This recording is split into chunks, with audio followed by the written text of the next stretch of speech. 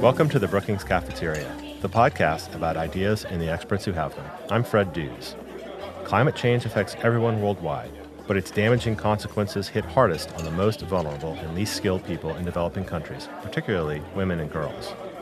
New research from the Global Economy and Development Program here at Brookings sheds light on this challenge and offers policy ideas that focus on how girls' education may be one of the best responses to climate change.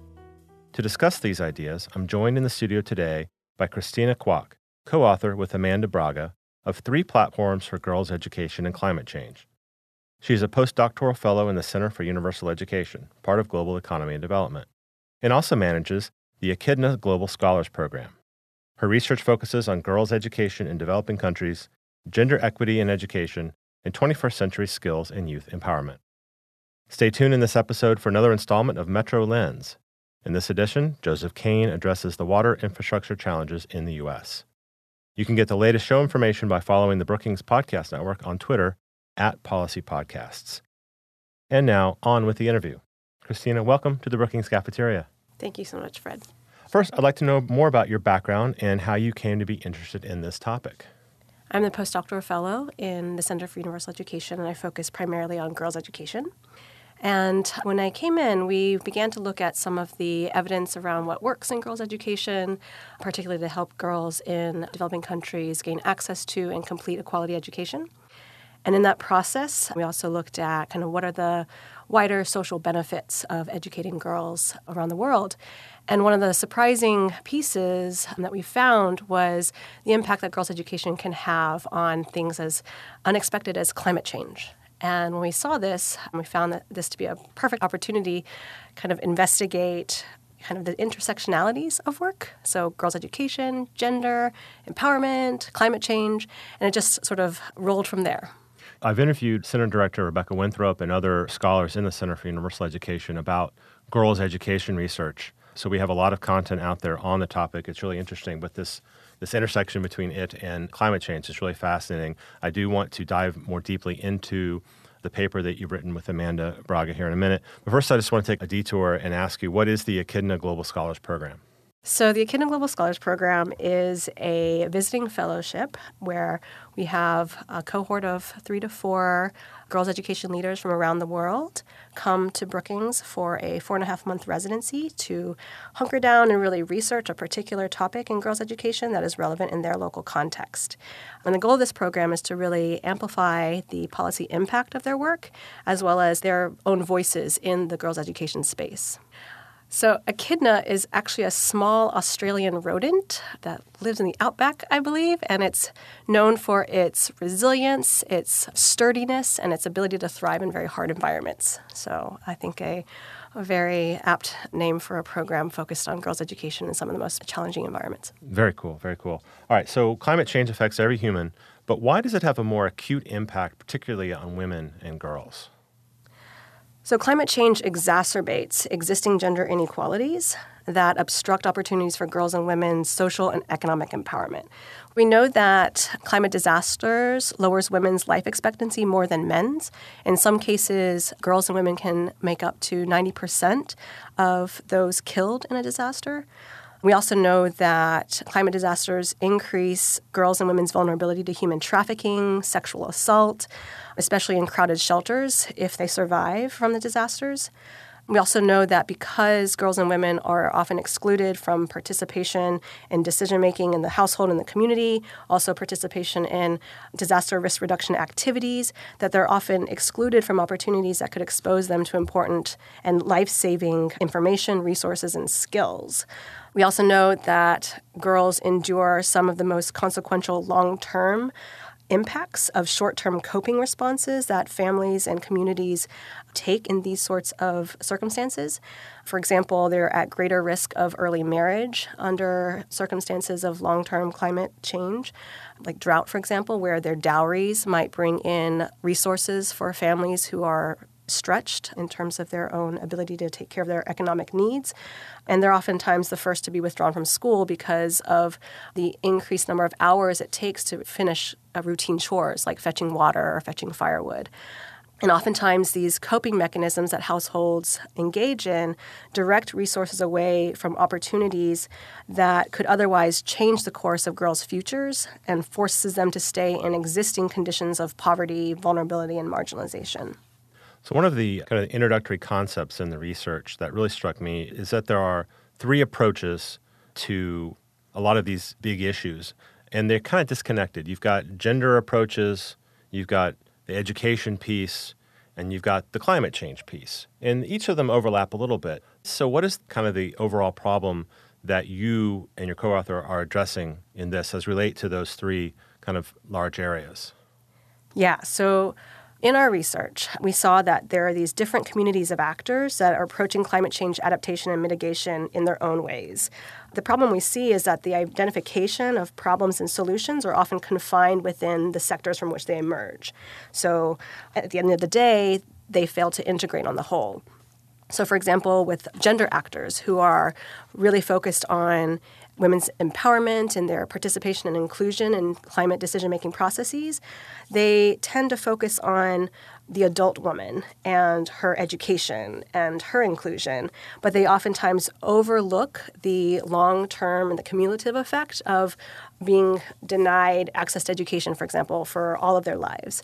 The education actors that we looked at tend to focus on behavioral change among children and youth, but in their attempt to do so, they take a gender-blind approach, and they fail to take into consideration the disproportionate impact that climate change has on girls because they faced deeper structural inequalities and deeper structural vulnerabilities.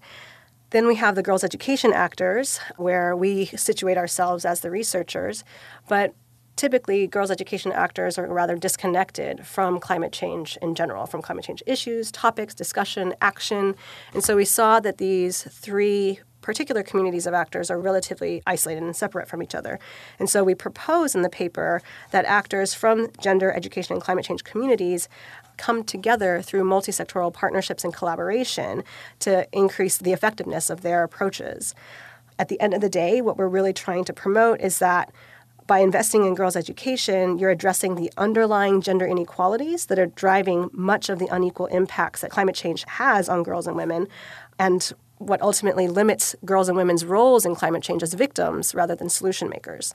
So you call these multi-sector approaches three platforms, as reflected in the title of your piece, three platforms for girls' education in climate strategies. Could you just briefly outline what those three platforms are, and then we can go into them in some more detail?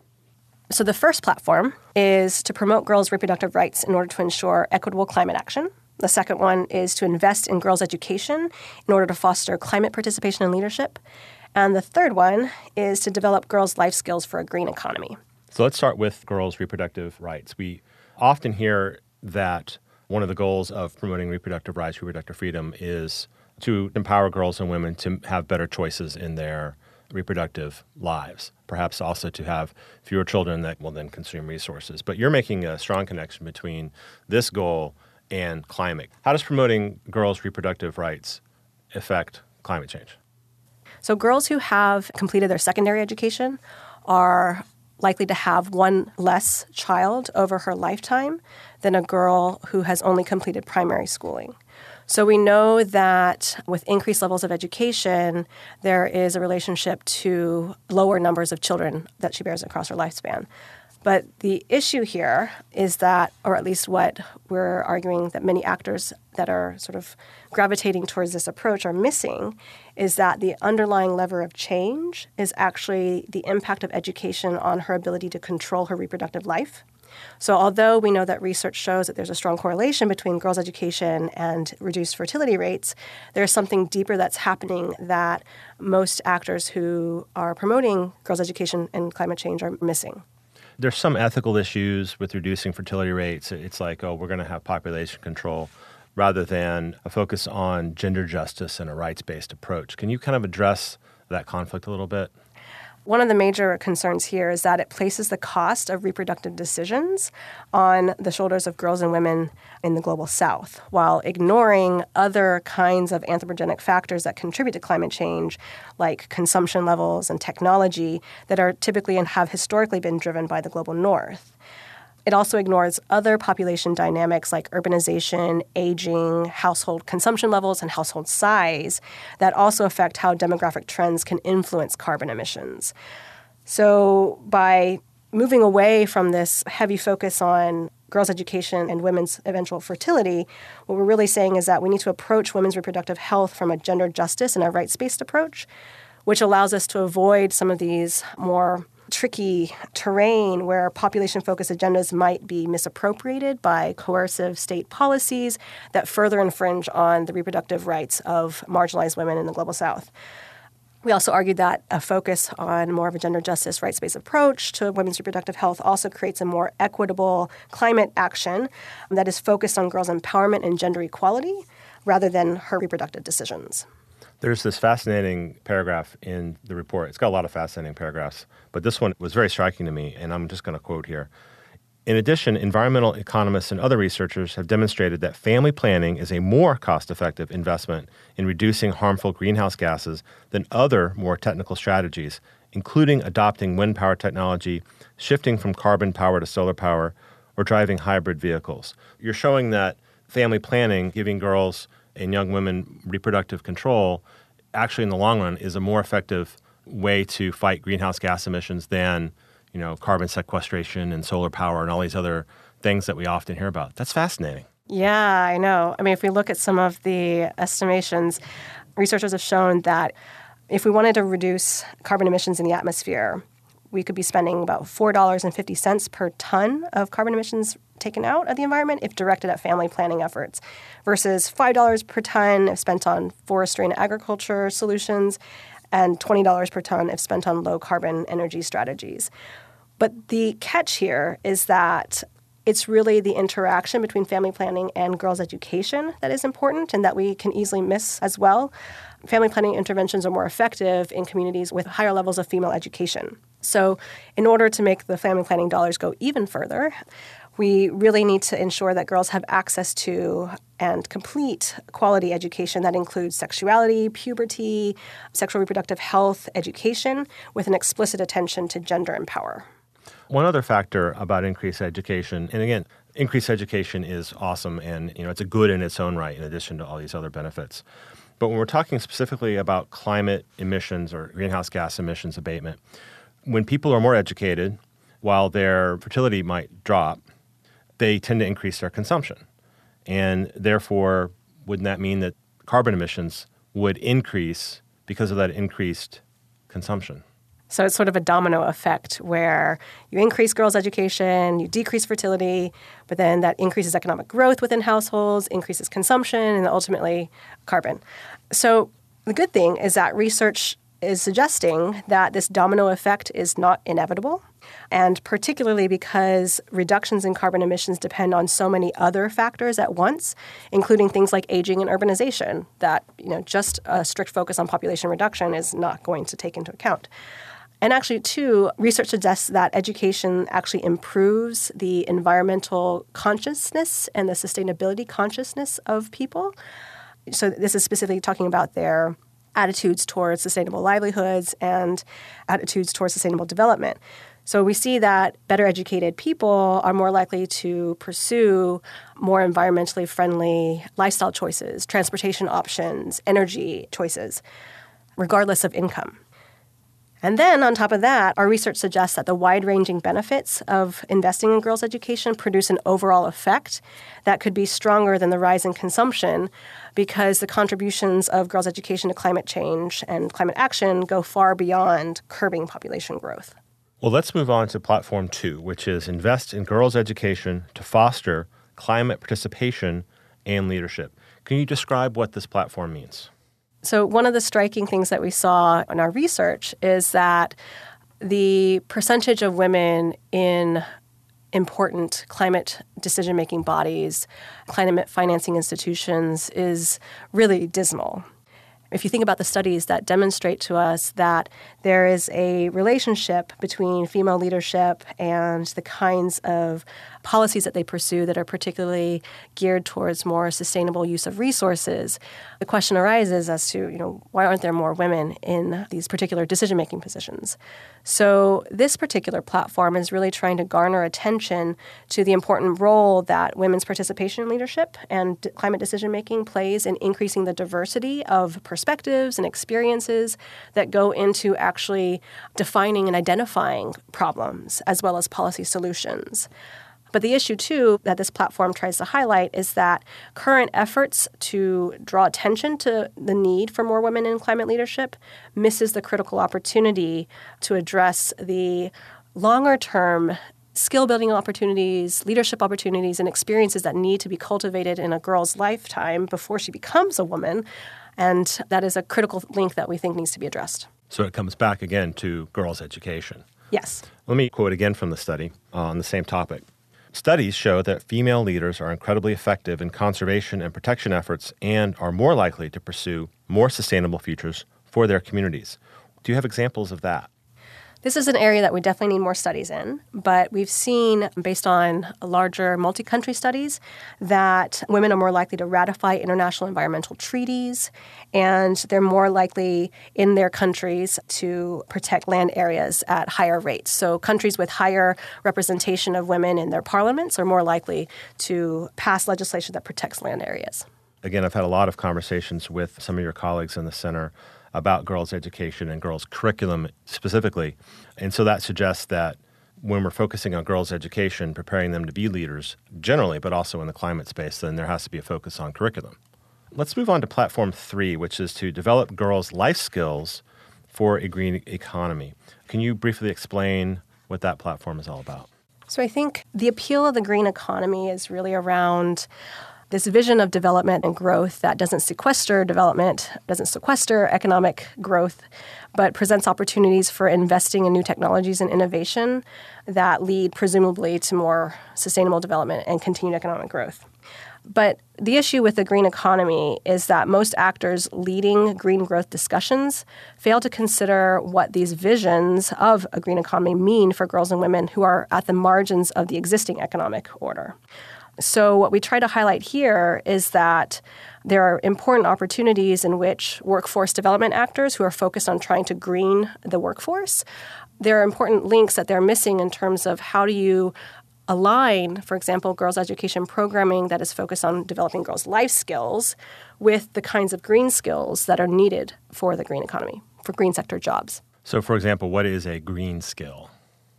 So a green skill could be something like systems thinking or future thinking, critical thinking, those sorts of things. And what our research in girls' life skills education shows is that there's a really interesting overlap between what actors in the field have deemed are green skills and what girls' education actors have deemed are life skills. So, for example, systems thinking and future thinking, critical thinking are important for girls to be able to translate their life skills into empowered action. It's important for them to be able to read their context and to be able to figure out, identify potential strategies or solutions to negotiate a life-changing situation, or to be able to think about a particular line of action that she might pursue to better adapt to a particular life scenario. So what is the role of, say, STEM education, science, technology, engineering, mathematics, in this process? So within the girls' education sector, there are a number of initiatives and programs that are focused in trying to increase the number of girls in the STEM fields. So whether that's getting girls to code, whether that's getting girls more into science studies and engineering. But the issue here is that these girls in STEM actors tend to really focus very narrowly on just getting girls into these fields without necessarily connecting the opportunity that once girls have STEM skills or experts in STEM areas of study, they miss the opportunity to link those skills to the kinds of skills that green sector jobs demand. So I want to pull our focus back out a little bit. Just to reiterate for listeners, the 3 platforms that you review in the paper: promote girls' reproductive rights in order to ensure equitable climate action, invest in girls' education in order to foster climate participation and leadership, and third, develop girls' life skills for a green economy. I want to ask you a question that some listeners might have on their minds because it's come up before, which is why the particular focus on girls here and not also on boys? So I think what my colleagues and I like to say in the Center for Universal Education is that the focus on girls doesn't mean that we forget about the boys. But the issue is that girls tend to experience deeper systemic marginalization that perpetuates their lower social class status as well as their poor life outcomes. And so interventions need to be especially tailored to their unique needs. And, of course, research also suggests that efforts at improving girls' educational outcomes and their life outcomes are also good for boys. So in a sense, it's almost like the rising tide lifts all boats. Research also shows that returns to investment in girls' education are often much higher than boys at all levels of education, whether that's her income or that's life outcomes like marriage and her levels of agency. So increased freedom of movement, increased sexual autonomy, as well as the other factors that are important for laying the foundations for greater gender equality in society. Another concept that I found really fascinating, I hadn't thought of it this way at all until I read the report. You note that most climate dialogues frame children and youth as the victims of climate disasters or just inheritors of the future state of the earth. Can you discuss that in the context of your research here? Yeah, I think it goes back to sort of the dominant way of viewing girls as well as children in general as not really being agents of change and solution makers. And it speaks to kind of the dominant approaches where climate change or climate action is a technical solution and not a sociological one. And I think that's really a point that we're trying to make in the paper, is that in order to really tackle these larger challenges of climate change, weather-related disasters, we really need to move beyond just a technical sort of fix where it's not just clean energy or renewable sources of power that will fix the problem. And therefore, it sort of just dictates kind of who we see are the actors in creating those solutions. And then everybody else is sort of the victims of the problem. But it points us to a different direction and says children, girls especially, can be the problem identifiers and can be the solution identifiers. Well, I know that the Center for Universal Education is very focused not only on analysis, but on policy solutions and policy implementation. But we have to consider the politics at play today in our world. What Trump administration actions do you think are supportive and not supportive of girls' education in climate change? Well, there are three particular areas that immediately come to mind that are not supportive. The reinstatement and the expansion of the global gag rule that places a ban on funding and aid to organizations that are providing services and information about abortion and family planning. That's a big hit. The so-called Mexico City policy, I think. Yes, the Mexico City policy. Then there's also the uncertainty around the future of the former administration's important contributions and initiatives to draw global attention to and mobilize political will to tackle the barriers to girls' education, particularly adolescent girls' education. And this was the Let Girls Learn initiative. And then there is the denial of climate change and the withdrawal of the U.S. from the Paris Agreement. This is not just a problem for the U.S., but for the world in terms of climate leadership. But I think our three platforms that we outline really chart out an alternative to what our current administration has been doing to unravel some of the progress made. Well, then that's the segue to my final question. Insofar as this research and research of your colleagues is an alternative to what this administration seems to be doing, what is next for you and your colleagues in this particular research, in the center in general? So for this particular research, we know that our overall recommendation and our call for these very disconnected actors to come together is a long shot. I mean, they're not in the space for a reason. So I think our next big piece is to really cull the evidence, do the analysis to enhance the evidence base for what we're trying to say. I mean, what we've looked at right now is, looking at existing literature, existing data that itself needs to be more robust. We really want to do a better job of highlighting the case for actors in the climate sector, for example, those who are really focus on renewable energies, to think about girls' education in ways that they can contribute to girls' and women's participation in their sector. Well, I want to thank you, Christina, for sharing your time and expertise with me today. Thank you so much, Fred. You can find 3 platforms for girls' education and climate strategies by Christina Kwok and Amanda Braga on our website, brookings.edu.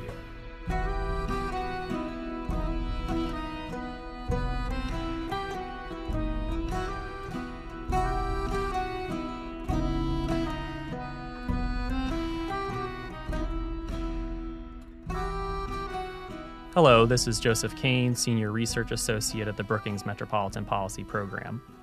The United States faces a wide range of water infrastructure challenges, from aging pipes and outdated sewer systems to polluted waterways and degraded floodplains. The enormous variety of water infrastructure in need of repair and investment can be difficult to track at times, especially since many of these systems are out of sight and out of mind. At the same time, the country is confronting a rising number of climate concerns, as we have seen this fall following Hurricanes Harvey, Irma, and Maria. In short, America's water infrastructure is at a crossroads.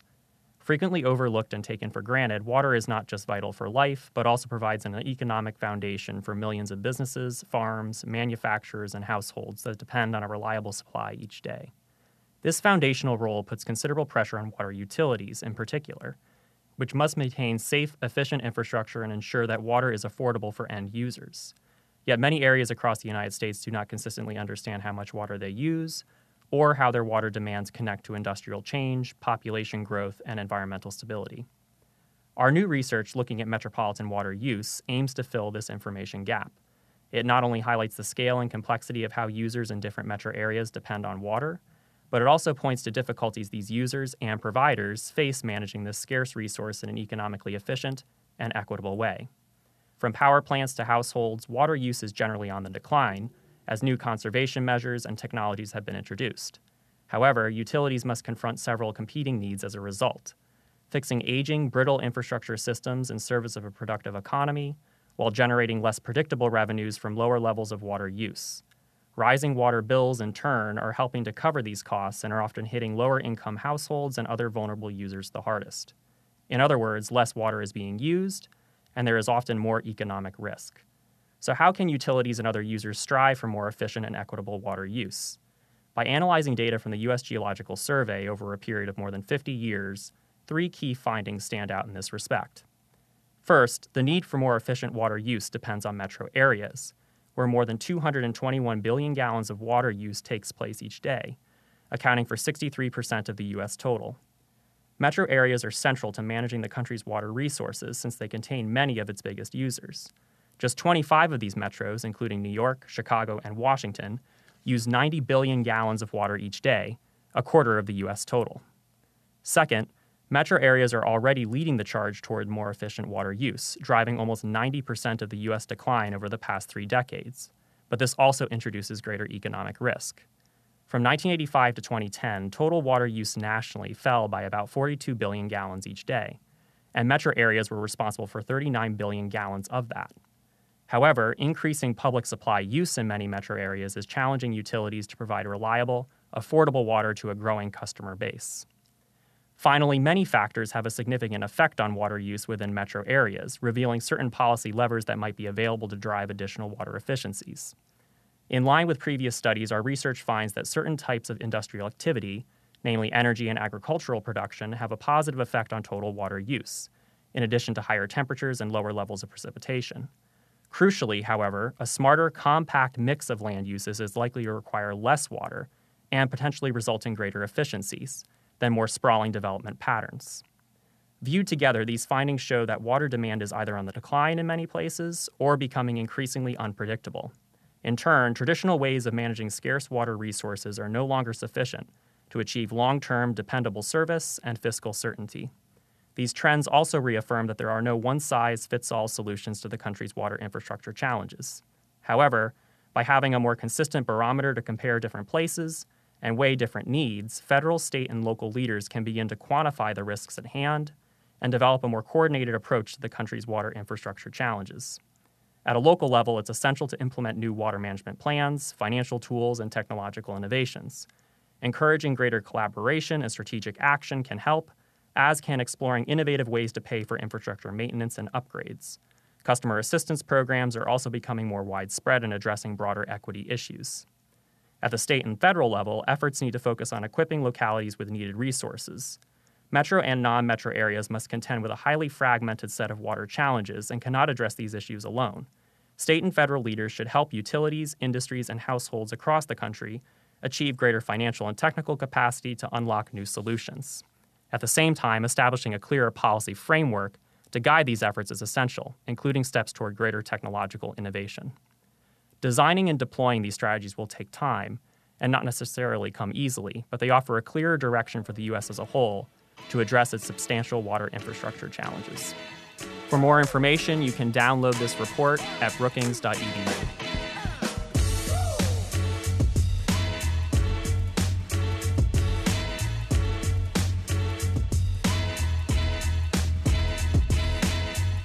Hey listeners, want to ask an expert a question? You can by sending an email to me at bcp@brookings.edu. If you attach an audio file, I'll play it on the air, and I'll get an expert to answer and include it in an upcoming episode. Thanks to all of you who have sent in questions already.